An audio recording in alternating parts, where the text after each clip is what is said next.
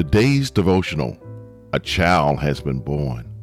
We depend on the government for protection against our enemies, both foreign and domestic. We depend on the government to educate our children from kindergarten to college. We depend on our government to provide equal protection under the law. How well did the government protect us on January 6th? How well has the government educated our children, especially in inner city or rural America?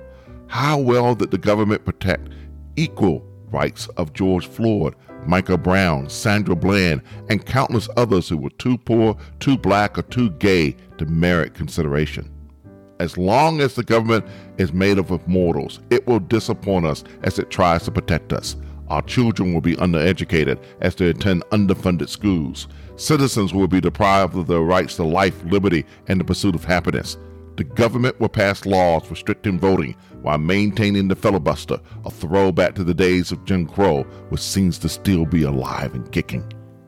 The prophet Isaiah speaks of an Israelite government just as corrupt, just as dangerous, and just as ineffective as our government today. Into this dark time, Isaiah shines light as he describes the reign of a righteous king. For unto us a child is born, unto us a son has been given. The government will be on his shoulders, and no more will the government be unjust, unfair, and unresponsive.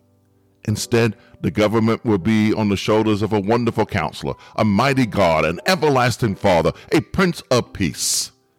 During this Advent season, as we celebrate the birth of Jesus, let us look forward to his coming again.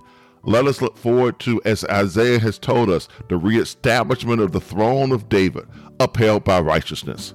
For unto us a child has been born.